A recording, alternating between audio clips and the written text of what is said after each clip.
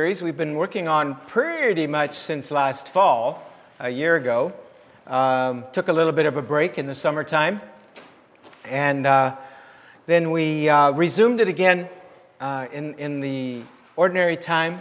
This series, the latter half of Genesis, Encountering God in Ordinary Time. And it's a source of fascination to me that the story of Joseph is so long.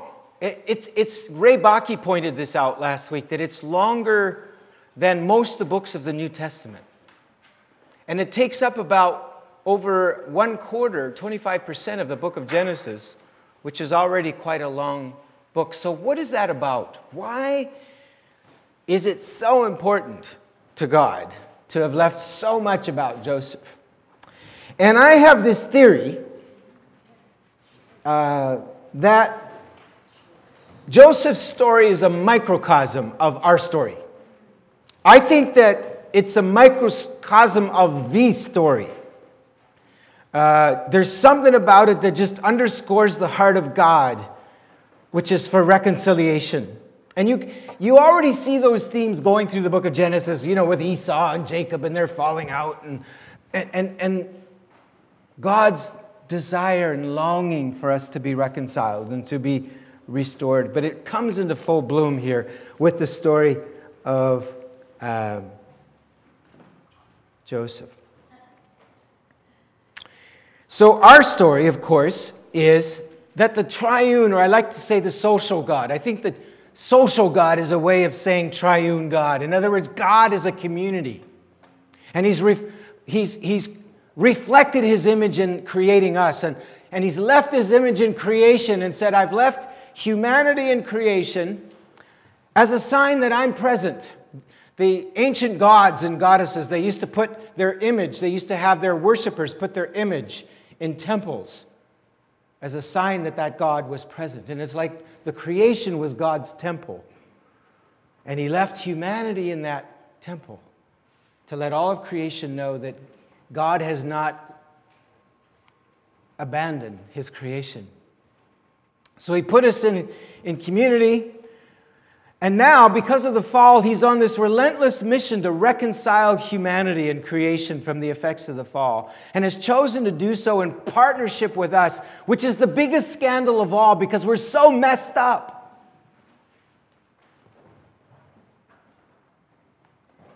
It's a scandalous thing. He chose to partner with us knowing that we would get it wrong over and over again.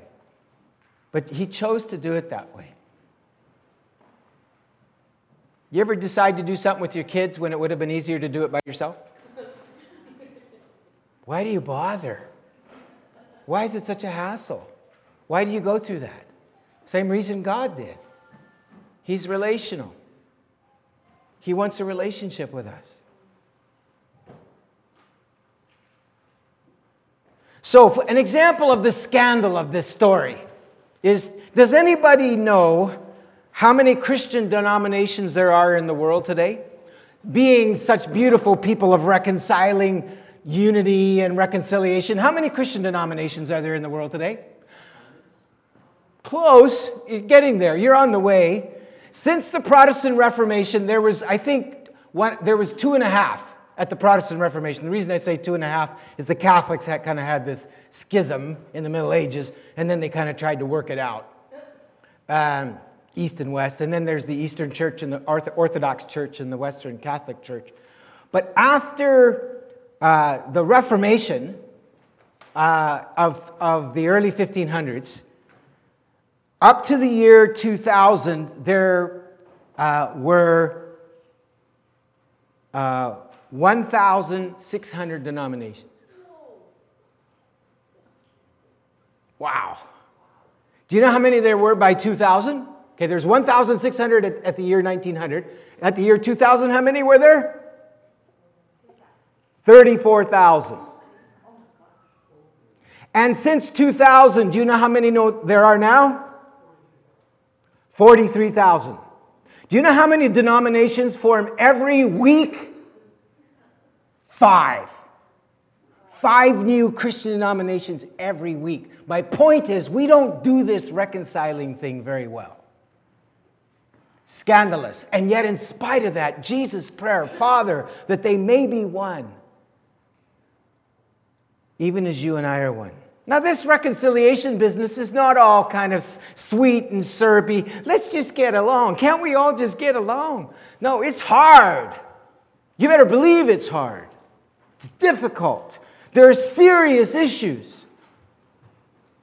Through the church, I'm a French Huguenot. My family background is French Huguenot. I studied the Huguenot Reformation. In fact, John Calvin was actually French. He came from the French Huguenot movement, moved to Switzerland, but he's actually a French Huguenot. Do you know how Catholics and Protestants dealt with their differences in the 1500s and 1600s? They took turns excommunicating each other and then executing each other in the name of the Lord, of course. So my point is, reconciliation, we don't do it well, and it's not easy. It's not easy. So I don't want to judge other generations, because let me tell you something. They were facing painful, difficult issues where they felt their whole life and salvation was at stake. So before we judge them, we better first of all just back up and look at our own judgments and our own lack of reconciliation, because we may not martyr each other, we may not execute each other, we may not excommunicate each other. Well, actually we do. We excommunicate each other nowadays by tweets,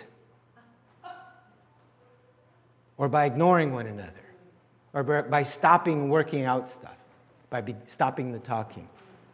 Different ways we excommunicate each other. So it still goes on. Now, the word reconciliation is to exchange enmity for friendship, to become friends again.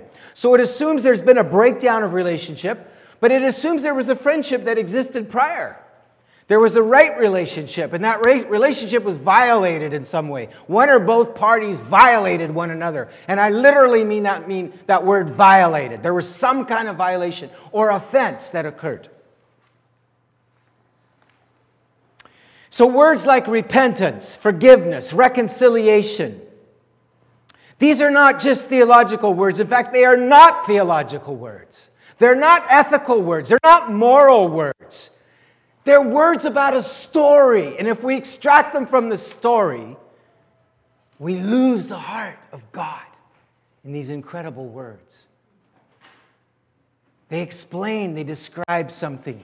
And reconciliation is to become friends again with God, with one another, with creation. Relationships been broken there. So let's get to our story. And I'm going to be covering a lot of text today, but it's a story. So it should hold you, hopefully. If not, catch up in a few weeks. We'll see you at the end. Verse 1 of Genesis 42. When Jacob learned, this is Joseph's father, that there was grain in Egypt, he said to his sons, "Why do you just keep looking at each other?"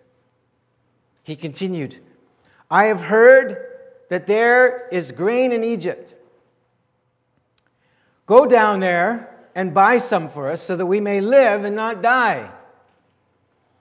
So the 10 of Joseph's brothers went down to buy grain from Egypt. But Jacob did not send Benjamin, Joseph's brother, with the others, because he was afraid that harm might come to him. So Israel's sons were among those who went to buy grain, for there was famine in the land of Canaan also. I got to stop here for a second. Hey, folks, it's 20 years on. This ridiculous favoritism is still going on. Oh yeah, I'll risk your lives, but I'm not going to risk Benjamin's life. That blatant favoritism of Jacob is still continuing. 20 years later, the same favoritism that already wreaked havoc in his family and divided his brothers, it's still going on. Keep that in mind. It's still there. Now Joseph was the governor of the land, the person who sold grain to all its people. So when Joseph's brothers arrived, they bowed down to the ground, with their faces to the ground. Verse 7. As soon as Joseph saw his brothers, he recognized them, but he pretended to be a stranger and spoke harshly to them. "Where do you come from?" he asked. "From the land of Canaan," they replied, "to buy food." Although Joseph recognized his brothers, they did not recognize him. Then he remembered his dreams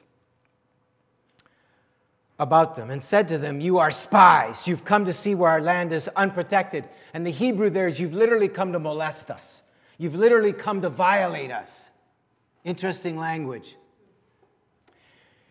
Keep in mind that word remembered, because remembering and forgetting is just an incredible theme through the whole story of Joseph. Remembering, forgetting, remembering, forgetting. The Hebrew word zakar. And it plays so prominently in this story. And you remember that Joseph is remembering two things right now. He's remembering his dream, but he's remembering something else. And so this is not just an act. He's not just doing a drama, a one-man show here. This is real. Joseph is experiencing post-traumatic stress syndrome. He's experiencing trauma. There's been a trigger because this is what's happening. He's remembering. "No, my lord," they answered, "your servants have come to buy food. We are all the sons of one man. Your servants are honest men, not spies." "No," he said to them, "you've come to see where our land is unprotected." So what's he seeing? He's remembering his dream, but he's also remembering this, isn't he? It's been over 20 years, but this is all a flashback right now as he sees those brothers. The last time he saw them, they were doing this to him. So this isn't an act. He's all of a sudden, things that he thought he'd forgotten, feelings that he thought were buried, issues that he thought were resolved, are all coming and flooding into his mind and the surface. And they're triggered by the sight of these brothers. And he sees them throwing him into the pit, falling into the dungeon, crying for mercy, crying that they would let him out, and they wouldn't. And then being sold into Egypt, treated as merchandise, as he's abandoned, but he also remembers this. So he's thinking of the dream, but he's thinking of the trauma. You see, wounds have to be addressed.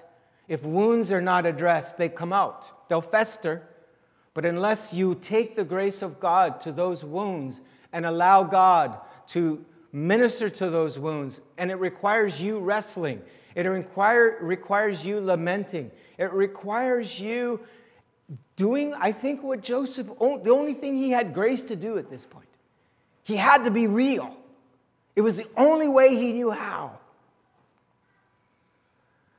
So we know the story. Joseph is thrown into the pit, trafficked as a slave to Potiphar, and Potiphar's wife tries to seduce him. As Marcus preached last Sunday, he's thrown into jail. And in that jail, God continues to show incredible mercy and favor to him.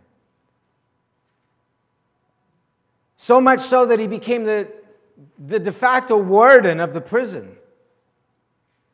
And a little while later, Pharaoh's baker and butler did something that offended him. We don't know what. We think he might have thrown a party. Maybe they got a bit tanked and they dared each other to throw a whoopee cushion on this throne or something like that. I don't know what happened. But whatever it was, it offended Pharaoh. So they both end up in jail. And then and so prison is the great leveler, isn't it? It doesn't matter if you're Conrad Black or you're a pedophile. You end up eating at the same table, right? In jail. It's the great leveler. So Joseph is actually the supervisor for these aristocratic butler and cupbearer and baker of the king. And it's during this time in jail that they have a series of tandem dreams. There's a series of tandem dreams. In fact, the whole story of Joseph is a series of coupled dreams. His dreams, now the dreams of these two guys, and then Pharaoh later. The first dream, the cupbearer tells Joseph that he had this nightmare, and it's like this time lapse. He saw a vine with 3 branches, and he saw this time lapse where the branches sprouted grapes. And then he took some of the grapes and he squeezed them into Pharaoh's cup and he offered them to Pharaoh. And so Joseph told the baker, he says, or the cupbearer, he said, "Good news." He said, the 3 branches mean 3 days, and in 3 days Pharaoh is going to restore you to be his cupbearer. And they're, woohoo, good news, right? The baker says, my turn. He says, let me tell you my dream. I had a dream of 3 baskets of bread that were on my head. And then the crows came and ate. The ravens came in, rather, and ate the bread. So Joseph tells the bad news to the baker that in 3 days, his head will also be lifted. But in a different way, he will be decapitated by Pharaoh. And sure enough, those dreams came true. So Joseph begged the baker, or the cupbearer, he said, please, don't forget me. Don't forget. But it says as soon as the dream came to pass, the cupbearer was exalted back. He totally forgot Joseph. Totally forgot. It says that Joseph didn't even come to mind. He was an ingrate. Refused to show gratitude. It was all about him. And 2 years passed now in the jail. And while Joseph was in jail, Pharaoh himself had two dreams. First one is one of these beautiful, sleek, fat cows that came out of the Nile and were grazing among the reeds. And then we can call it, turned into a nightmare. We'll call it the nightmare of the ugly cows. The ugly cows that came also out of the Nile, and it says they ate the fat cows. Pharaoh woke up, but then he dreamed again. He dreamed of this beautiful sheaves of wheat, 7 sheaves of wheat that were then consumed by awful-tasting cereal. And so he was really desperate to get the interpretation. So he cried out to his helpers, and his cupbearer was there, and his cupbearer says, now I remember my sin. I remember what I've done wrong. He says, when I was in jail, there was this young man who told me my dream, my interpretation of my dream, and it came exactly to pass as he said. So they called for Joseph from the prison to come to Pharaoh, and Pharaoh told him the dream, and he said, I heard that you can interpret dreams. And I think this one statement is the key to Joseph's life. He says, I can't interpret dreams, but God can. Joseph was a man who understood the mercy of God and depended on God's mercy for everything. He recognized that there was nothing that he had that didn't come from grace. The cupbearer, he was an ingrate. But Joseph lived his life in gratitude and recognition that there was nothing that he had that had not been received. And he acknowledges God before Pharaoh tells him his dream. He talks about the cows and the wheat. And then Joseph says, King, those 7 cows and those 7 grains of wheat represent 7 years where Egypt will experience incredible abundance. And then after that, there will be a severe famine for 7 years. So bad that everybody will forget the prosperity and the abundance that they were in. So Pharaoh, here's what you got to do. You've got to plan. You've got to prepare. So take these 7 years of abundance and begin to get ready for the famine. And Pharaoh was so impressed with Joseph that he looked at all his support staff, and he said, who better than this man to make responsible for this mission? And so he took Joseph and he put his ring on him and he put a gold necklace on him. He even gave him a wife, the daughter of the priest of On. The city of On was the city of sun worship. Interesting. And the Pharaoh gave Joseph his wife, and it says they had 2 children, 2 sons.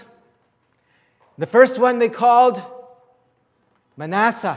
What does Manasseh mean? In the Hebrew, it sounds like to forget. Remember what I talked about, remembering, forgetting?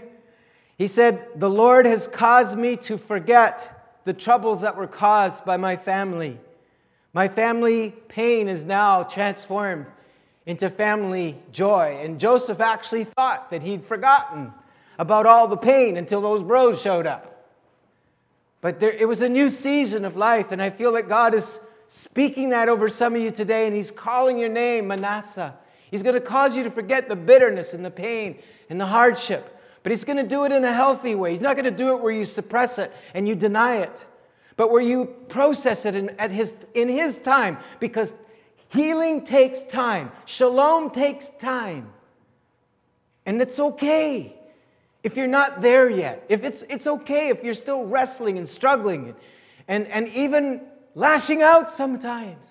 God's love and grace is big enough for that. I had somebody walk in today and said, I'm sick of all this blankety-blank stuff around here. I just said, well, just go home, take a break. I love Jerry Cook. He said, you know what? You have to give people time and room to be weird. And sometimes that's just what community is, right? So Joseph, it took time, but God blessed him. Then he had a second son. Does anybody know the name of his second son? I like this one. Ephraim. You know what Ephraim means? Ephraim means doubly fruitful. For he said, God has made me fruitful in the land of my suffering. And so Joseph administers those 7 years of abundance. And Egypt has bumper crops. And they prepare for the famine. And he orders them, gives instructions to prepare for the famine. And then the famine hits. And you see it depicted there. And people begin to come from around the world to Egypt because they've prepared. They've stewarded the crop. And so this is the point where Jacob, back in Canaan, says to his sons, it's time, we have to go to Egypt and get help. But he leaves his son Benjamin there, keeps his son Benjamin through Rachel. Rachel, remember, favoritism was his favorite wife, the pretty one. And so he had Joseph with Rachel, and he had Benjamin. Joseph now, he assumed was dead, so it's like, I'm not going to lose Benjamin, right? And so off they go to Egypt, and they arrive overwhelmed by the power and majesty of Egypt. And Joseph sees them. And then this. See this? Let me just go back. See that? This is what's happening in Joseph. His dream is coming back of the sheaves of wheat of his brothers bowing before him.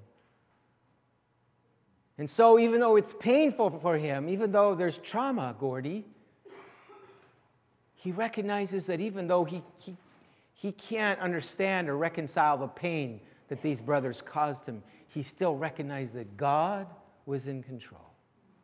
God was in charge. But he lashes out, and his pain and anguish helps him be a good actor. He lashes out to them, calls them spies. But they replied, your servants were 12 brothers, the sons of one man who lives in the land of Canaan. The youngest is now with our father, and one is no more. So Joseph said to them, it is just as I told you. You're spies, and this is how you will be tested. As surely as the Pharaoh lives, you will not leave this place unless your youngest brother comes here. Send one of your number to get your brother. The rest of you will be kept in prison, so that your words may be tested to see if you're telling the truth. If you're not, then as surely as Pharaoh lives, you're spies. And he put them all in jail for 3 days. Joseph had a bit of a conscience. After 3 days, I like this, he says to them, do this and you will live, for I fear God. If you're honest men, let one of your brothers stay here in prison, while the rest of you go and take grain back to your starving households. But you must bring your youngest brother to me, so that your words may be verified and that you may not die. And this they proceeded to do. You have to believe that he was being affected by his emotions. He realizes after 3 days, if I only send one guy, my dad will starve if I don't have more help for them. So he thinks it through, right? And trauma does that. You get out of your head. They call it the amygdala hijack of your brain, where terror, fear, panic takes over your brain and you act. And that's what's going on with Joseph. He's processing on the fly. He's making it up as he goes. How many have been there? You make it up as you go. Especially in this reconciliation business. It's hard. It's the hardest work I've ever had to do. They said to one another, surely we're being punished because of our brother. Do you notice how many times brother shows up in this? Brother, brothers, brother, brother. We saw how distressed he was. Now they're having a flashback, aren't they? We remember how distressed he was. Do you remember when he pleaded for his life, but we would not listen? That's why this distress has come on us. Reuben replied, Didn't I tell you not to sin against the boy? But you wouldn't listen. Now we must give an accounting for his blood. They did not realize that Joseph could understand them because all the time he'd been using an interpreter.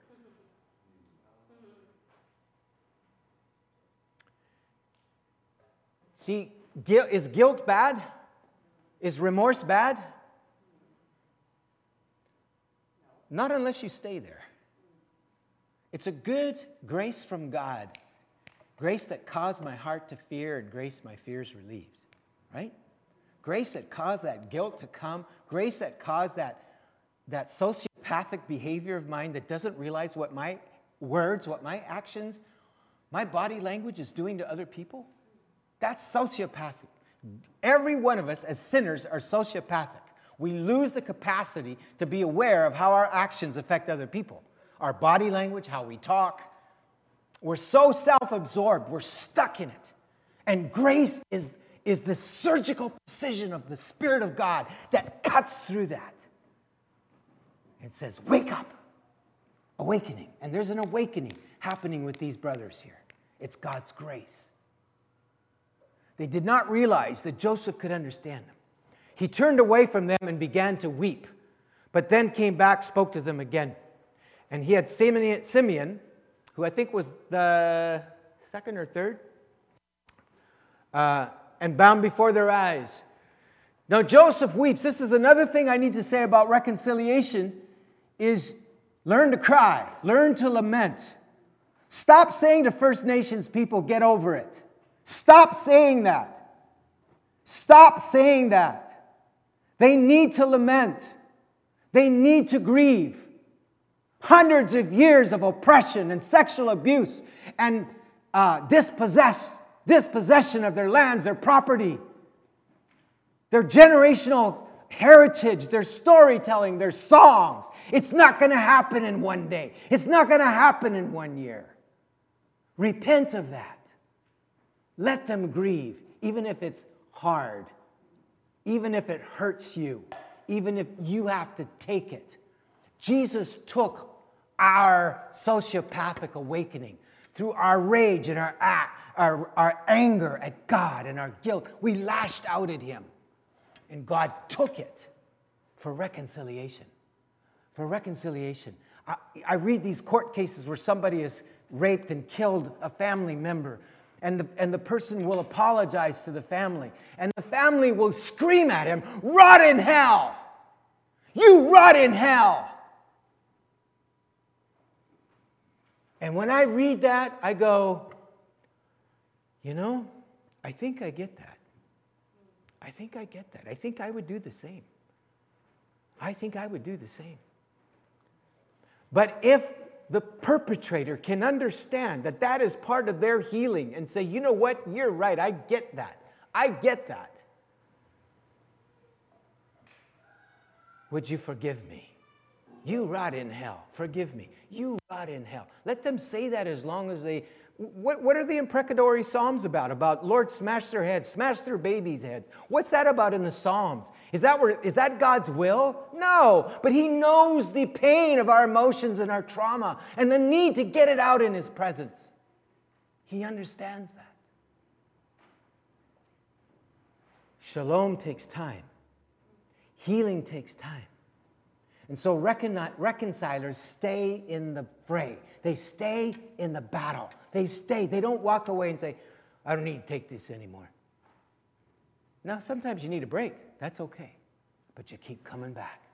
You keep coming back. Isn't that what God did? Isn't that our story? Isn't that what the cross is all about? Do you see how the story of Joseph is our story? Kind of raw, hey? Welcome to nice, peaceful Advent Sunday morning here. So he turned away from them, began to weep, and then came back and spoke to them again, and he had Simeon taken and bound. And so they go back, and this is just a scenario where they're talking to each other, and he hears them. And he takes Simeon and puts him in jail. Then he instructs his butler to take the money that they paid for the grain and stick it back in their sacks. And a little bit later on the journey, they find it and they go, oh my goodness, what's going to happen to us? They're going to think we're thieves. But they go back to Jacob and they tell Jacob the story and they say, we can't go back unless we bring Benjamin. And Jacob says, no way, over my dead body. Over my dead body. You're not going to do it. I can't do it. I lost Joseph. But time passes. We don't know how long, months. They run out of food. They say to Jacob, we can't go back unless we bring Benjamin. And Jacob,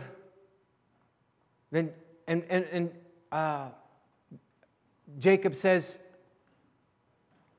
there's no way. And so Judah becomes my hero. Actually, Judah is my hero in this part of the story, more than Joseph. I love Joseph, but Judah becomes my hero. Tell Judah that, Sandra. It's a good name. Verse 8, then Judah said to Israel, his father, send the boy along with me, and we will go at once, so that we and you and our children may live and not die. I myself will guarantee his safety. You can hold me personally responsible for him. If I do not bring him back to you and set him here before you, I will bear the blame before you all my life. What's happening to Judah? It's no longer, see, he still sees his father favors Benjamin, but he now gets over it. He now says, you know what, there's something bigger.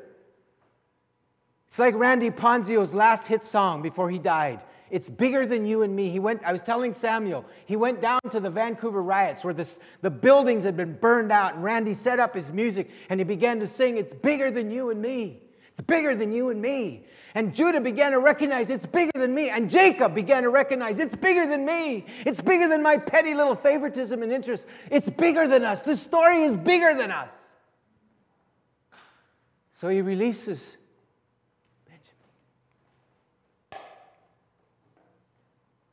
Benjamin. Judah says, as it is, if we had not been delayed, we could have gone and returned twice. Then their father Israel said to them, if it must be, then do this. Put some of the best products of the land in your bags. Take them down to the man as a gift. A little balm. Notice a little balm, because there wasn't much around. A little honey, some spices and myrrh, some pistachio nuts, and almonds.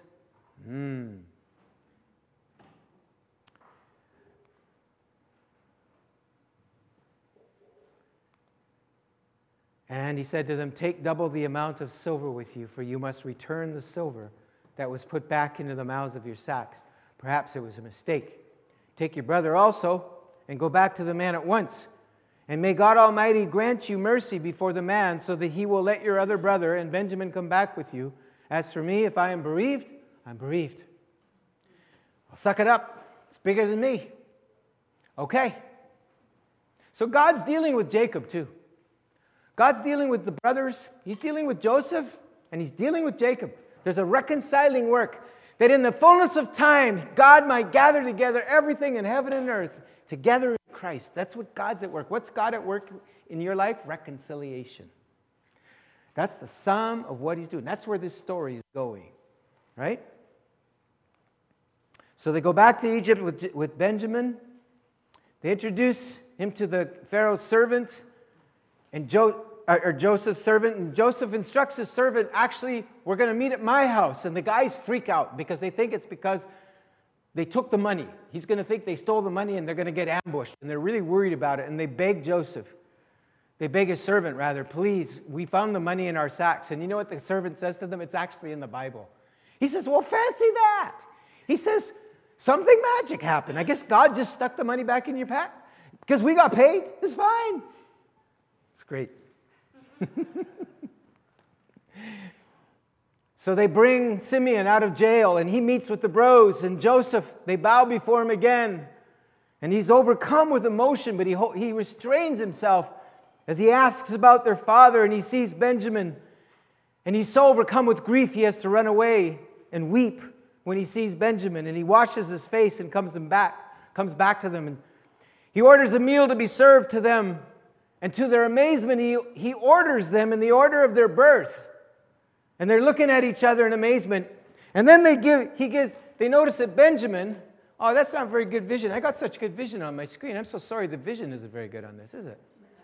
Well, we won't complain, will we?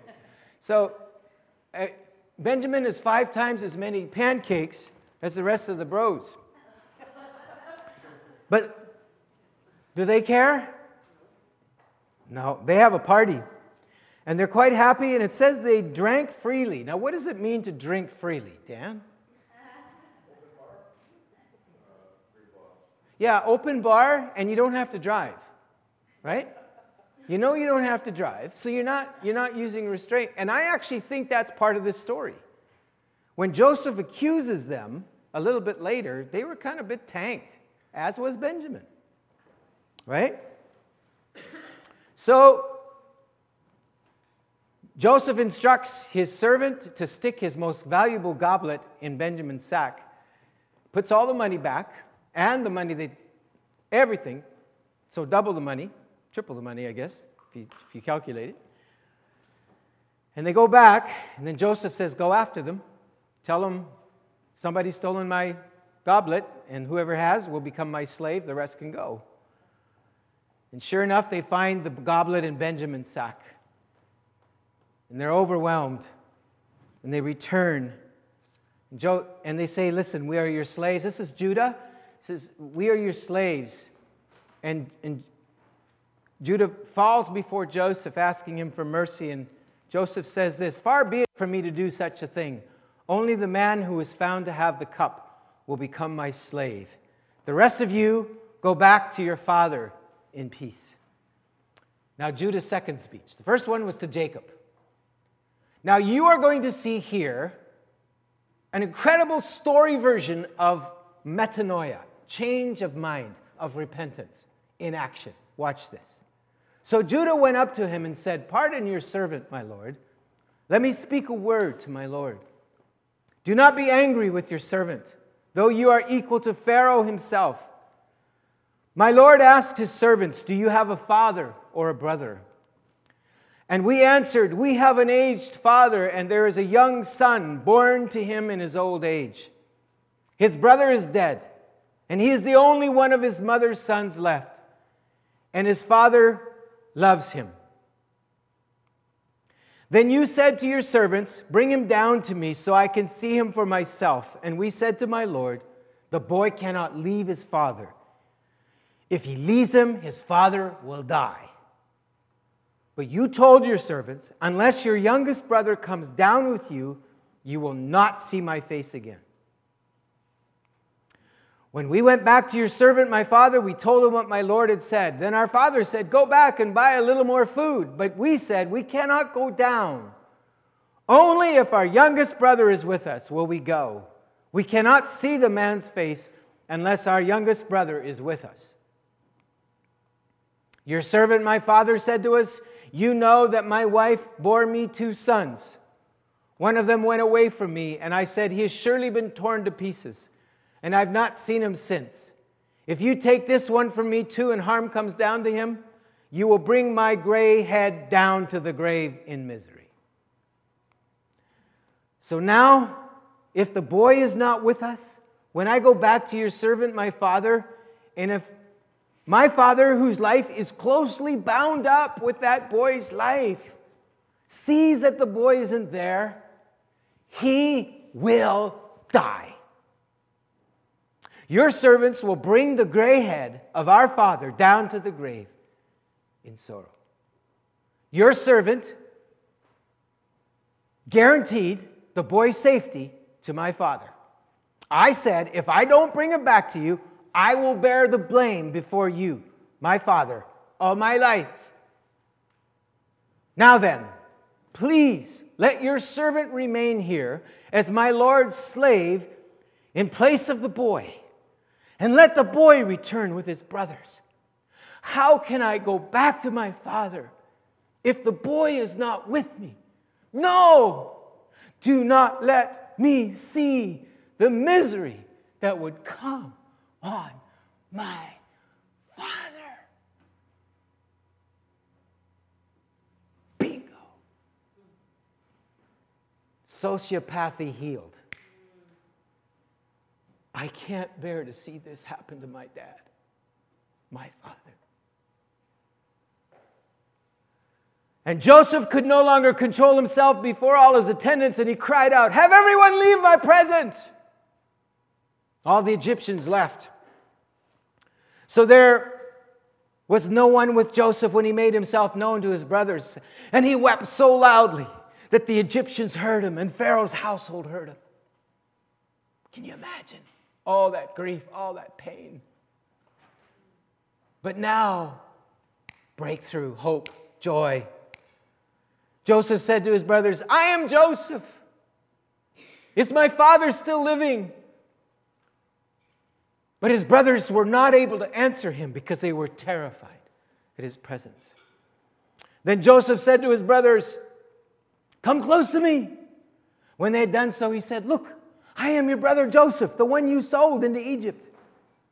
And now, do not be distressed and do not be angry with yourselves for selling me here, because it was to save lives that God sent me ahead of you. For 2 years now, there's been famine in the land.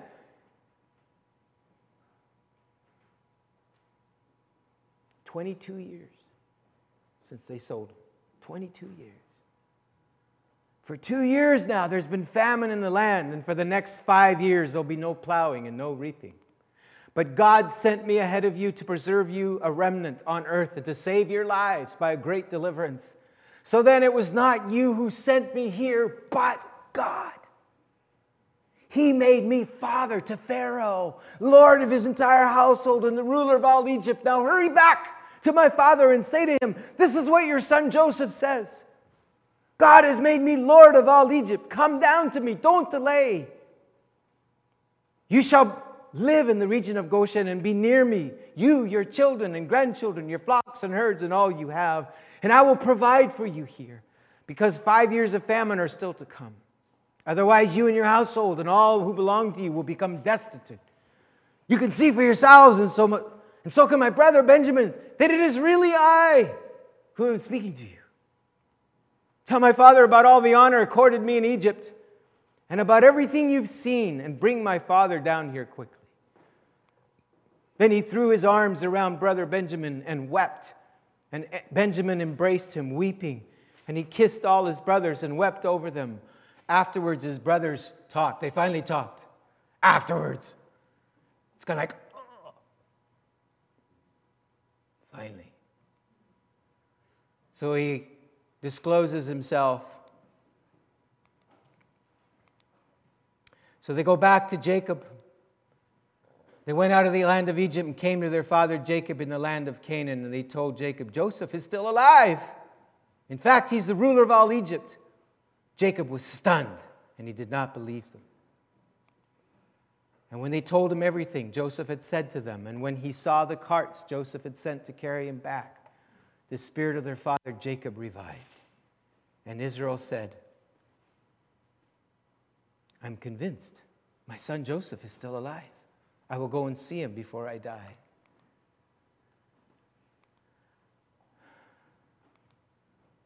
He saw the carts. He's overwhelmed.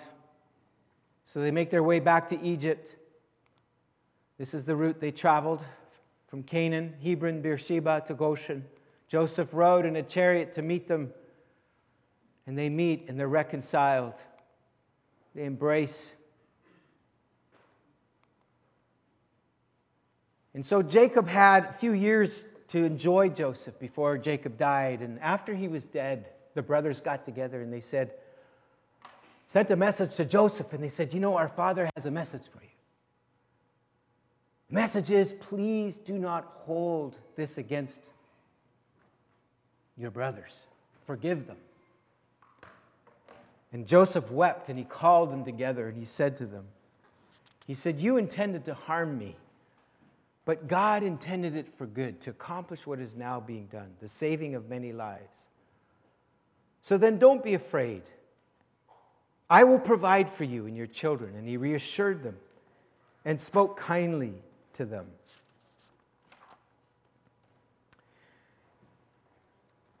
So we have this incredible microcosm of our gospel story in this story. And I've been reading the Passion of Jesus over the last few days about how Judas betrayed Jesus and how the chief priests and the Sadducees, the leaders, plotted to kill Jesus.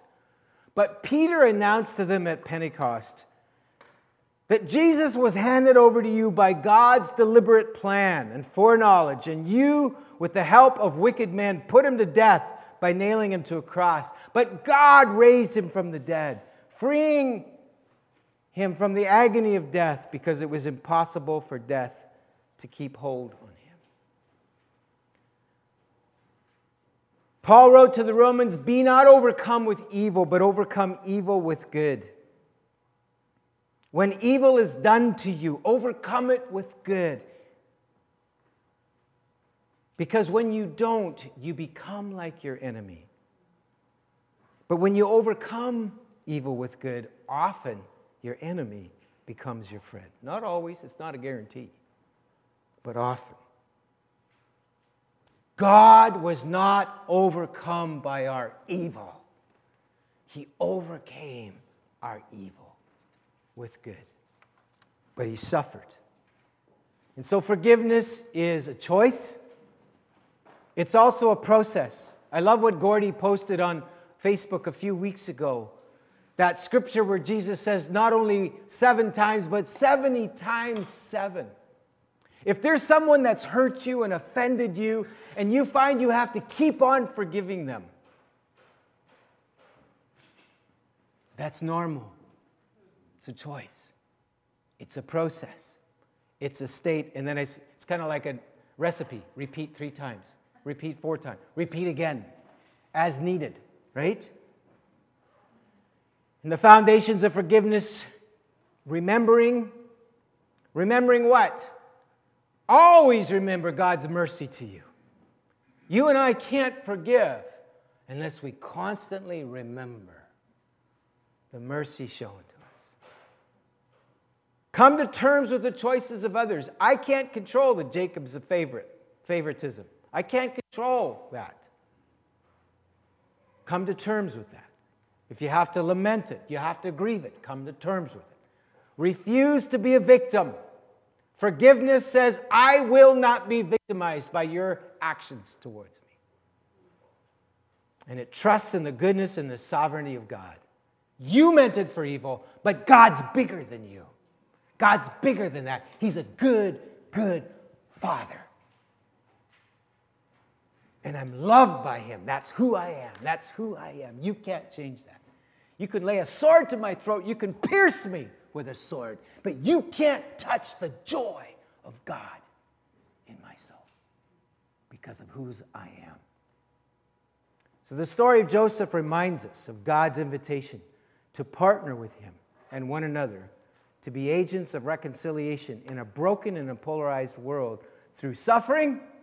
Reconciliation is a call to suffer. It's the call of the gospel. To repent. Even when evil is done, to repent. Repent doesn't mean you did something wrong. Repent means change your way of thinking. So if somebody violates you or molests you or oppresses you, why do you need to repent? It's not because you've done something wrong. It's because they're evil. Miroslav Volf in his book Exclusion and Embrace brings this out. Their evil becomes part of you. So you need to repent of it. Say no to that evil and overcome that evil with good. There's suffering involved. Repentance, forgiveness, and love always wins. Love always wins. Now we're going to do communion a little differently today. And I'm wondering if someone can just go call the children in the primary and preschool to see if they want to join us. I know they often do.